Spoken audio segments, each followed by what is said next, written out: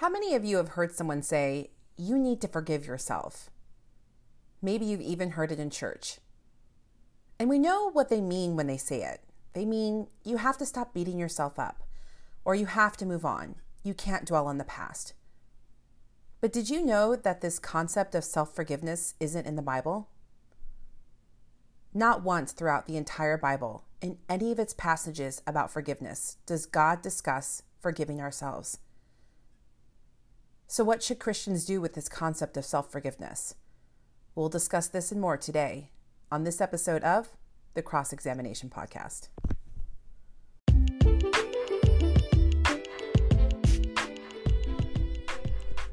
Hi, my name is Shane, and you're listening to the Cross-Examination Podcast, where we discuss eternal truths for today's believers. On our podcast, we'll discuss topics like humility, sin, holiness, and forgiveness, and I'll give you practical advice for walking faithfully with the Lord. So get out your Bibles, sit back, and enjoy. Self-forgiveness.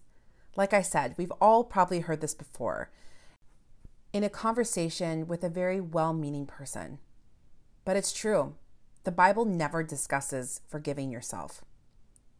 The Bible does discuss two types of forgiveness. For purposes of today's discussion, I'll call the first one vertical forgiveness. It's the forgiveness that God offers us. In 1 John 1:9, it says, "If we confess our sins, he is faithful and just to forgive us our sins and to cleanse us from all unrighteousness." It's vertical because that forgiveness is between God and us. The second type of forgiveness is horizontal forgiveness.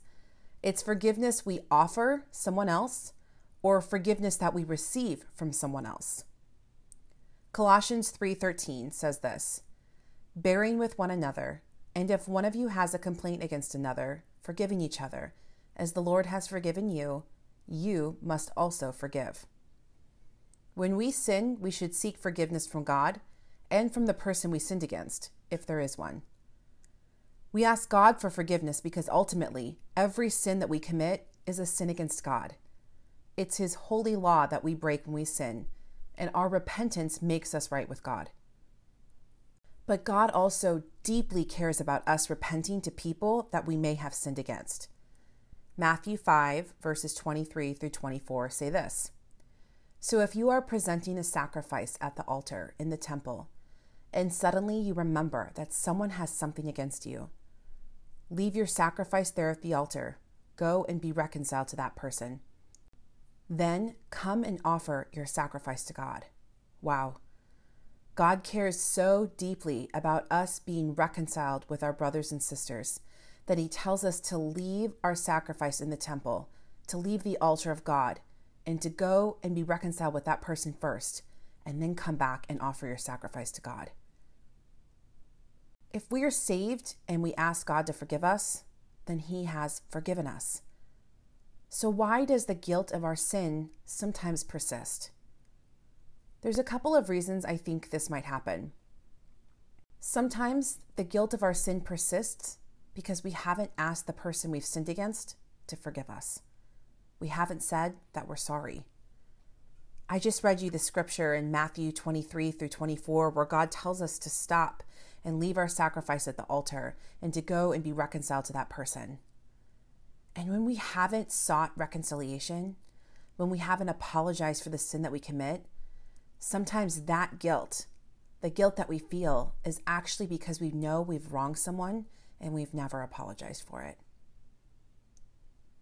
The second reason why the guilt of our sin sometimes persists while we feel guilty even long after we've repented of it is because some of us think that forgiveness isn't possible for someone like us. I must admit, sometimes I fall into this category. When I think back at my past sin and my poor choices and all of the ways and the times that I dishonored God, it's almost unimaginable to me that I would be able to receive God's forgiveness. But the reality is, long before I sinned, God chose to forgive me. And long before I sinned, He sent His Son to die for me. Matthew 26, verses 27 through 28 says this, "And he took a cup of wine and gave thanks to God for it. He gave it to them and he said, 'Each of you drink from it, for this is my blood, which confirms the covenant between God and his people. It is poured out as a sacrifice to forgive the sins of many.'" If you're struggling to believe that forgiveness is possible for someone like you, I want you to know that in Matthew 26, when Jesus talks about a covenant between God and his people, he's talking about you too. And when the verse says it is poured out as a sacrifice to forgive the sins of many, he's talking about you too. Sometimes the feeling of guilt and shame from our sin persists because we haven't fully received God's forgiveness. Lisa TerKeurst says this, "Since we are not the judge, we cannot pardon ourselves. So when we feel like we are struggling with forgiving ourselves, what's really happening is we're struggling to fully receive the forgiveness of God." I have carried a lot of burdens in my life, but shame is by far the heaviest burden I have ever carried. We don't have the authority to choose to forgive our sins. We don't have the authority to choose whether our sins are forgivable or not. Only God can do that. And he's already decided that my sin and your sin are indeed forgivable. And he's already decided that we who love him and believe in him are in fact redeemable. So what should you do when that guilt and shame of past sin that you've repented of comes up? The first thing I want you to know is that persistent guilt and shame is not from God. That guilt you're feeling, it's false guilt. If you have sought forgiveness from God and from the people you've sinned against and you have repented, then you are no longer guilty, and God does not condemn you. The Bible says that there is no shame in Christ Jesus. John Piper says this, "The biblical way out of the lie of self-forgiveness is to humble ourselves and admit we have no right to step into the role of judge and pronounce a death sentence on ourselves." As we close, I want you to remember this. God created you, and he sent his Holy Spirit to draw you to him. And he allowed Jesus to die for you. And he did all of this knowing what you would do. And he still wanted you. And he still wants you. And if you repent and ask God for forgiveness, then God forgives you.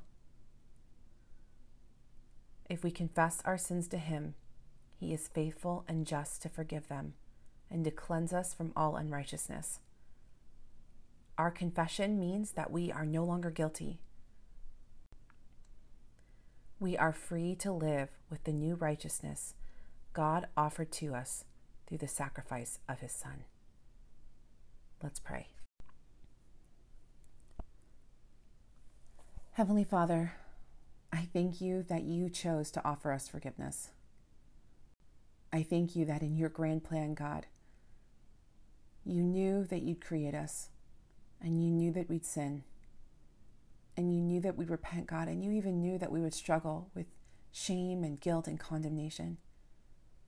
But God, you provide a way out. And that way out, God, is to fully receive the forgiveness you've offered us. That way out is to dethrone ourselves from the seat of judgment. To remind ourselves, God, that only you can pronounce judgment on us. I thank you, God, that your mercies are new every morning. God, I pray that you would release us from the burden of shame. I pray that you would remind us, God, that we are made righteous because of the sacrifice of your Son. I pray that we would know who we are in you. I pray that we would resist the lie of self-forgiveness, knowing that the forgiveness that you offer us is all the forgiveness that we'll ever need. We love you, and in Jesus' name we pray. Amen.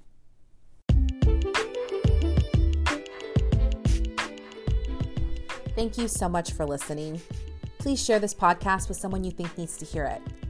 Also, rate and review this podcast on Apple Podcasts because that helps other people find it.